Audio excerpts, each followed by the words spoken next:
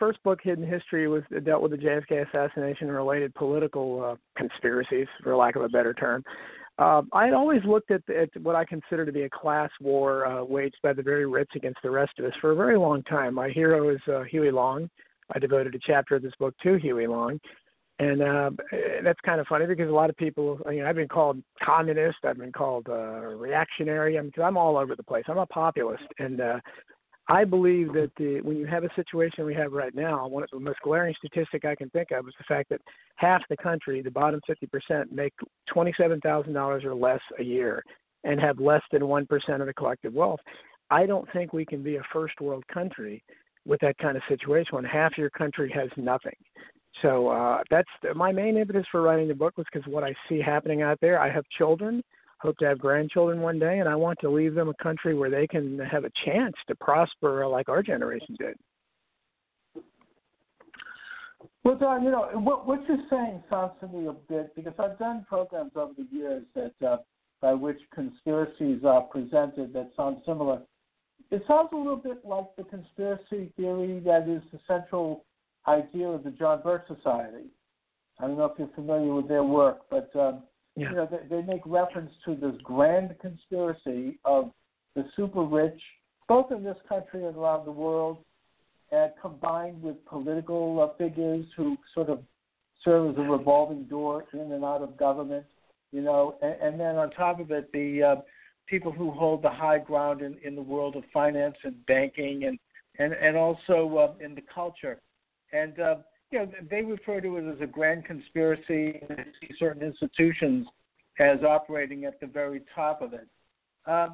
Do you see that at all in terms of, you say that the super rich control the wealth in this country. Are they working in conjunction with the political system and the cultural system as well? Yeah, I think they are, and I don't think it has to be any kind of a conspiracy where there are, clandestine meetings or secret messages sent in the middle of the night.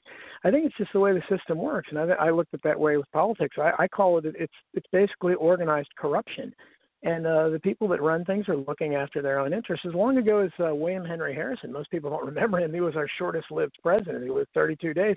He had a fantastic quote. It said something like, in my history of politics, I've discovered that everything we do and everything that's being done by our leaders is to benefit the rich and to keep the poor down. And it was just a fantastic quote. I'm paraphrasing. I don't have the exact quote in front of me. And the other thing we have is, basically a rule of thumb is affluence means influence. The vast amount of people don't have any influence over their elected representatives. So you try calling your congressional representative, unless you're somebody who represents a huge corporation or a huge bank or something like that, or maybe a popular pressure group that has some kind of influence over them. They're not going to listen to you. They're not going to listen to the average citizen. We saw that during the banker bailout of 2008 when 95% or so of the public in every poll was dead set against it, and yet the only choices we were given for president and the congressional leaders of both parties were dead fast in favor of it, and that's why it was passed. And it was just a terrible thing. And we saw what happened afterwards where when you talk about the marketplace, 6 of those 9 banks that were bailed out during the 2008 bailout gave out more in bonuses that year after the bailout than their company made in profits that year. So I don't know what kind of a marketplace allows that, and I don't know how that's any kind of a business model, but that's the reality. That it's just huge greed on a grand scale. It seems to me that what you're describing is kind of the human condition on a worldwide level that has been the norm since the beginning of time. It's not an unusual situation where you have the people who control the most material wealth really also controlling the politics of any given country and the top institutions. And I think that the United States, and maybe to a certain extent Great Britain, but the United States in particular, was supposed to be and was a political experiment to get away from that. We were the first nation of mid-level shop owners and business people and farmers and small private owners and local government. And, we set up a system of balance of power so that you wouldn't have such of a convergence of power in the hands of any one group that could then be influenced by the super rich. And we were fortunate enough to have the people who were the wealthier people in this country have a pretty magnanimous attitude toward the development of individual rights. People like the richest man in the country at that time was George Washington. And John Hancock here in Massachusetts. They were great patriots. They weren't interested in furthering their own pockets. They weren't interested in power. They believed in this concept of a limited government and the development of a franchise that would pass on to anyone who could get it and could achieve. And to a certain extent, I think that your analysis is right in that this past century particularly, you've had a consolidation of wealth, and you've had a convergence of that consolidation with the government itself, and they do retain a very high position. I've heard it euphemistically called the liberal Eastern Seaboard establishment. It's kind of a revolving door between big business and banks and the government itself, and it's a very sort of unholy alliance. Most of these people are liberal, generally. I mean, if you take a look at the top 1% in the United States, the vast majority of these wealthiest of the wealthy are liberal people who support liberal causes. And as you go down the list toward the mid-range, you get more conservative people. But the big money, the international money, the global powers tend to be in the hands of liberals. And coincidentally, these same liberals embrace a political philosophy that does not respect limited and local government. They tend to be internationalists. They tend to be globalists. They want to have an informal, structure around the world, and they don't seem to have much respect for the powers of elected officials.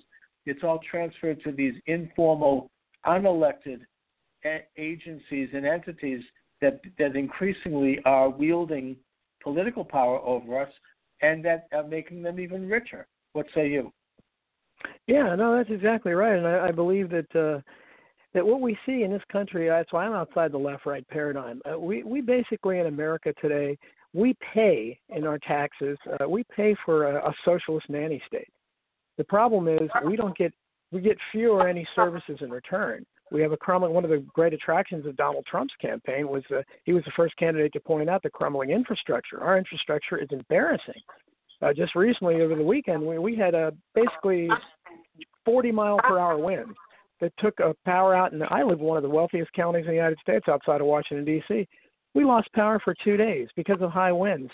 We have the outdated power grids. We have crumbling roads and bridges, airports, and we don't look like a first world country. We certainly don't look like it with half the country having nothing, and we don't have the ambiance of a first world country. When you drive along, you can see pockets of America. I've been posting recently on Facebook pictures of California, in particular, Orange County, California. Again, a very wealthy county. It looks like one of the worst places in Latin America now. There are tents everywhere. There are homeless everywhere. Sanctuary cities. It looks awful. It doesn't look like America, and that's what we've built.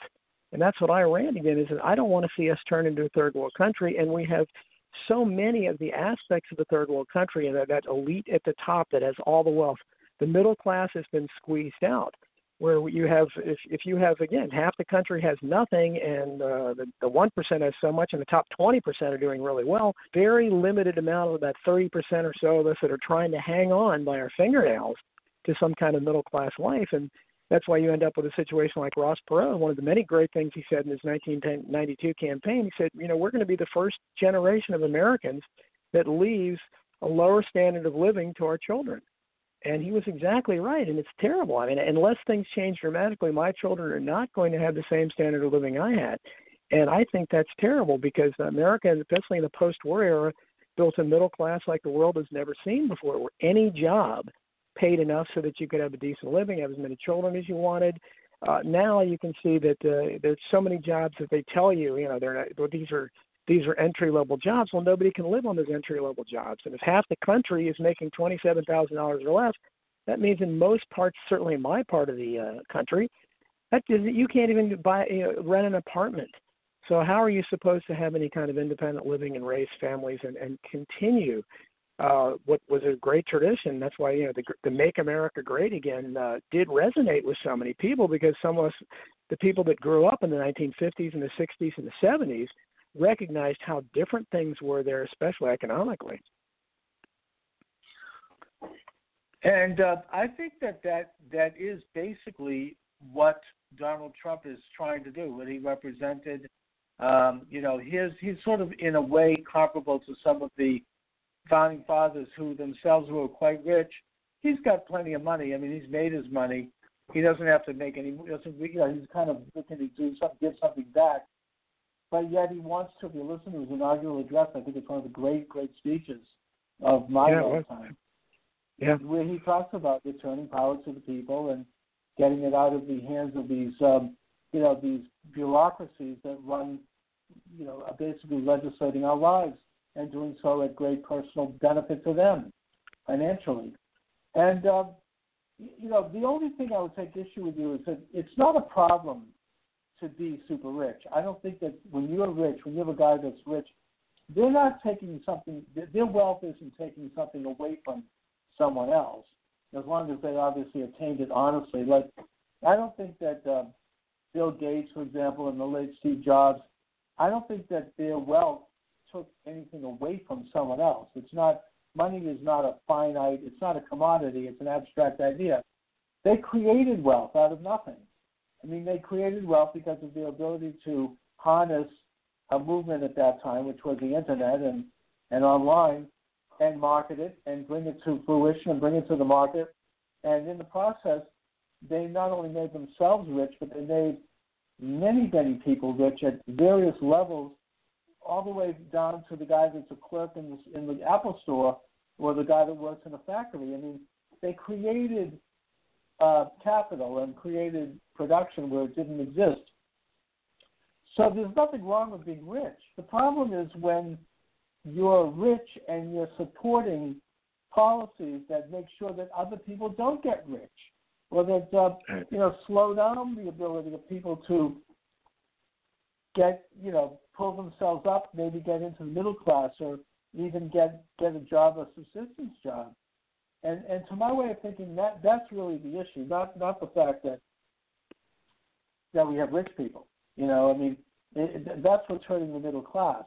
They've regulated business to the extent that they can get over those regulations because they're rich enough, but it hurts the guy trying to come up, trying to make something, trying to start a business, or trying to develop some savings, or trying to expand a small business. I mean, don't you think? Yeah, no, I have nothing against anybody being rich. We all want to be wealthy. We'd all like to, prosper as much as we can. But I think the difference between the what we see, the plutocrats of today, the people, the richest people in the world, the Jeff Bezos types and so forth, what we see today with these guys, as opposed to the rich people in the past. You mentioned John Hancock, but you can go as far up as even some of the robber barons. I mean, the Carnegies and the Mellons and the Rockefellers. Even those guys, I mentioned something that's rather rich about the kind of benefits people used to get working for Milton Hershey, for instance. Those guys, they did not take as much of the pie, to kind of quote Huey Long, as we see people doing today. Henry Ford famously, gave all his workers a raise. And he said, he was kind of criticized by some of the other one percenters of his day. And he said, well, look, I've got to pay them enough to buy the product I'm making.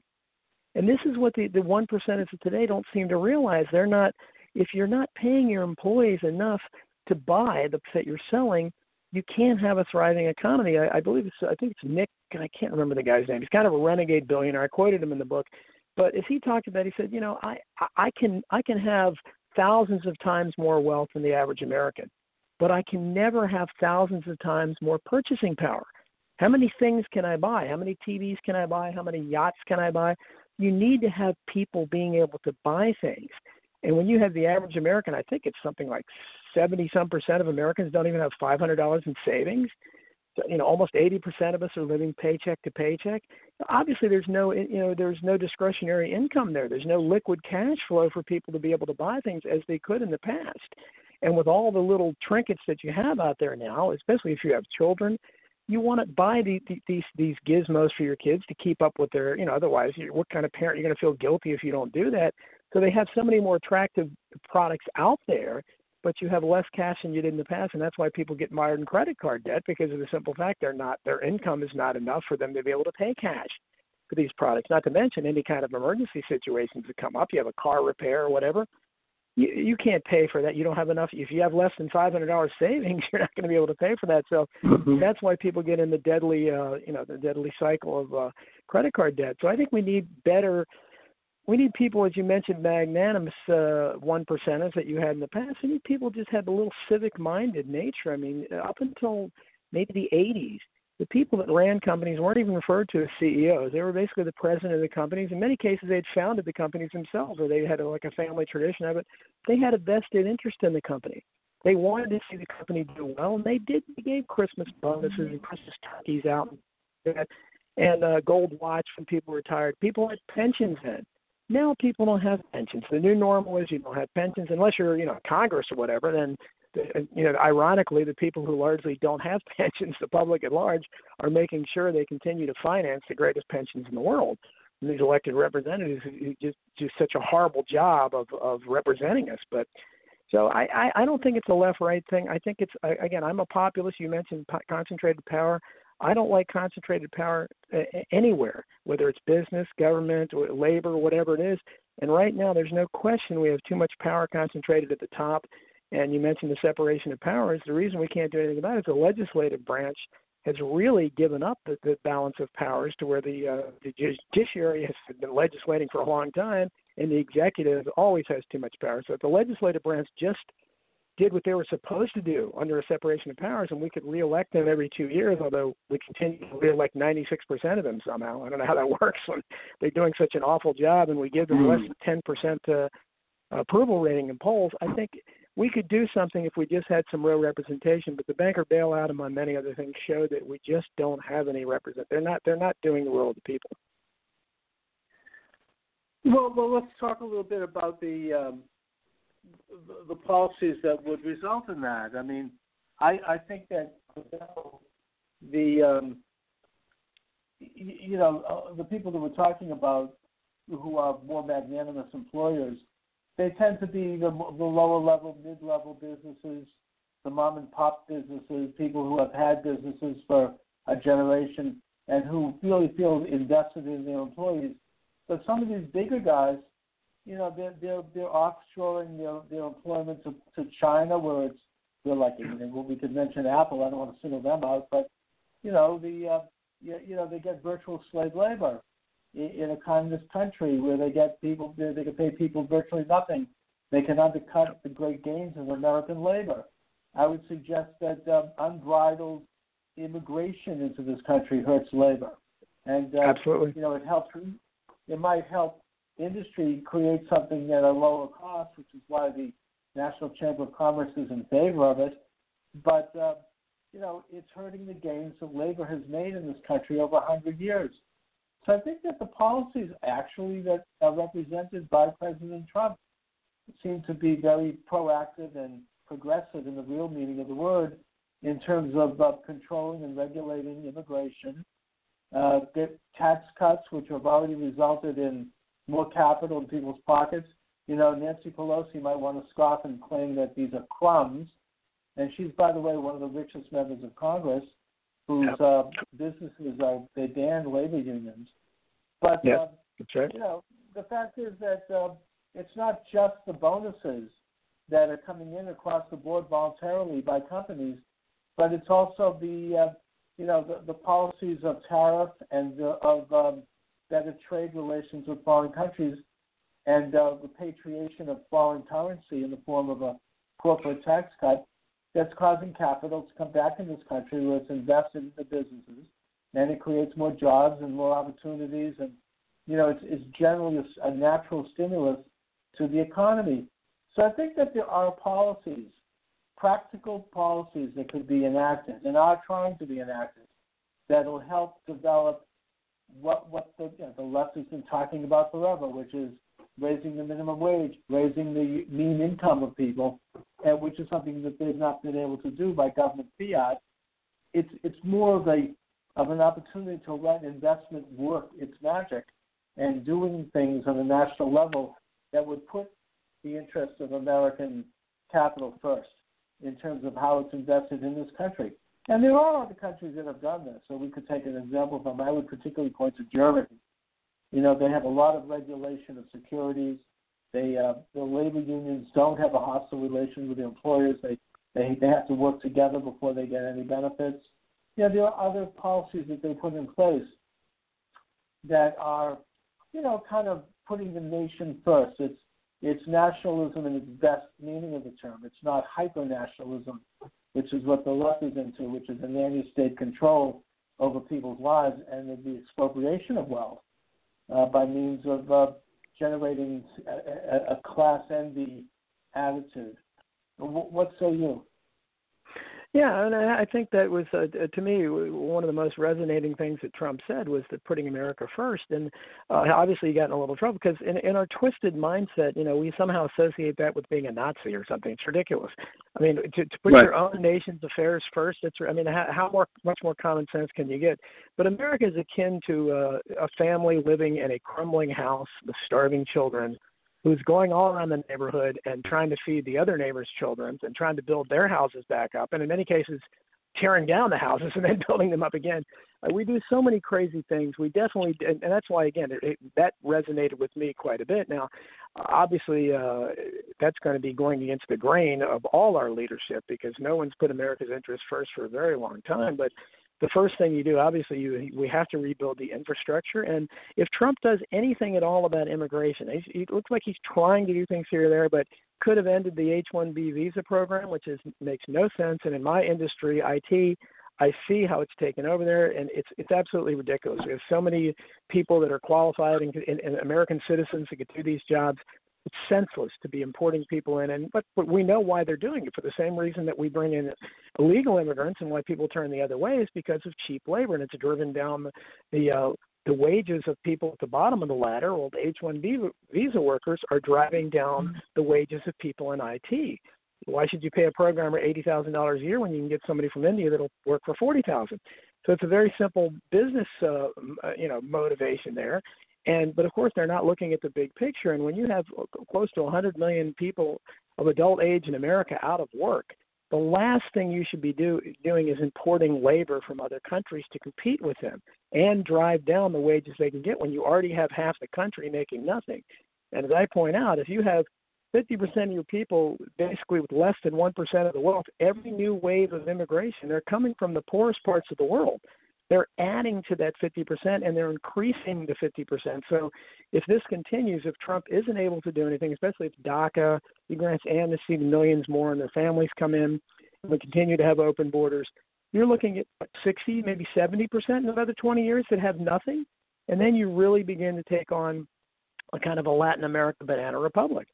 And is that what we want? I don't know. I don't want that. And I can't believe Americans do, but a lot of the problems we face is we're caught between on the right you have this incredible greed, this kind of Ayn Rand worship where the profits are all that matters and kind of a super hyperized individual liberty, which is a great thing, but carried to its logical extreme, you have quotes like we have no reason to help our neighbor was one of her quotes. But on the left you have the social justice warriors. Yeah, that's extreme. That's extreme right wing. It is. I agree. But on the left, you have the social justice warriors who are into identity politics, and all that matters to them is policing what people say and trying to get people fired. Nobody's concerned about civil liberties. The left could care less about civil liberties anymore. All they want to do is get people fired and watch for slip of the tongue. So a populist has nowhere to go at this point. Someone like myself, I'm a civil libertarian. I'm basically left on most issues, but the left we have today is not the left of a Thomas Jefferson. It's not the left of a Charles Dickens. It's not the left of a Lord Acton, people that I admire. It's not even the left of a John F. Kennedy, who I still admire. So I think we just have to have a common sense approach to it. And I'd like to see some people talk about, when you're talking about H-1B visa program, most of the workers come from India. Most people don't realize that there are 30 million slaves in the world today. 10 million are in India. I don't see anyone calling for a boycott of India. And, that's just amazing to me when we still talk about slavery in America 150 years ago, and no one talks about the fact slavery still exists today, including from a country that we're drawing a large pool of workers from for absolutely no reason. All right, Donald, we're reaching toward the end of the segment. So, by the way, what is Hidden History about in a nutshell? Because I see you have the book propped up there behind you. Yeah. It's about the 50 years since the JFK assassination. I go into the JFK assassination in detail, RFK, MLK, and I cover. I'm an equal opportunity offender. I cover all the Clinton scandals and the Bush scandals and the Reagan scandals and the Obama scandals, and I just talk about how it's just. And I'm very proud of the fact that I had the first independent investigation of the death of John F. Kennedy Jr. And I looked into that and I found out some things that people I think would be amazed at. Great. I should talk to you because I just finished a manuscript called Assassination in America. And I go back, I cover 31 cases where there was a rumor that there might have been an assassination, including, by the way, your friend William Henry Harrison. I go back to Hamilton and I bring it right up to the Clinton body count. But we should talk. Maybe you might know an agent I could talk to. But Donald, let people know where they can get your books. Well, I'm all over the internet. Obviously on Amazon.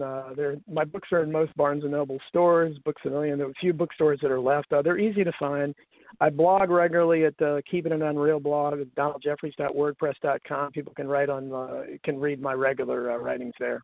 All right, Donald. Listen, it's been great talking to you. I really appreciate the interview, and I'm looking forward to reading your books. Thanks a lot. Okay, thanks for having me, Chuck.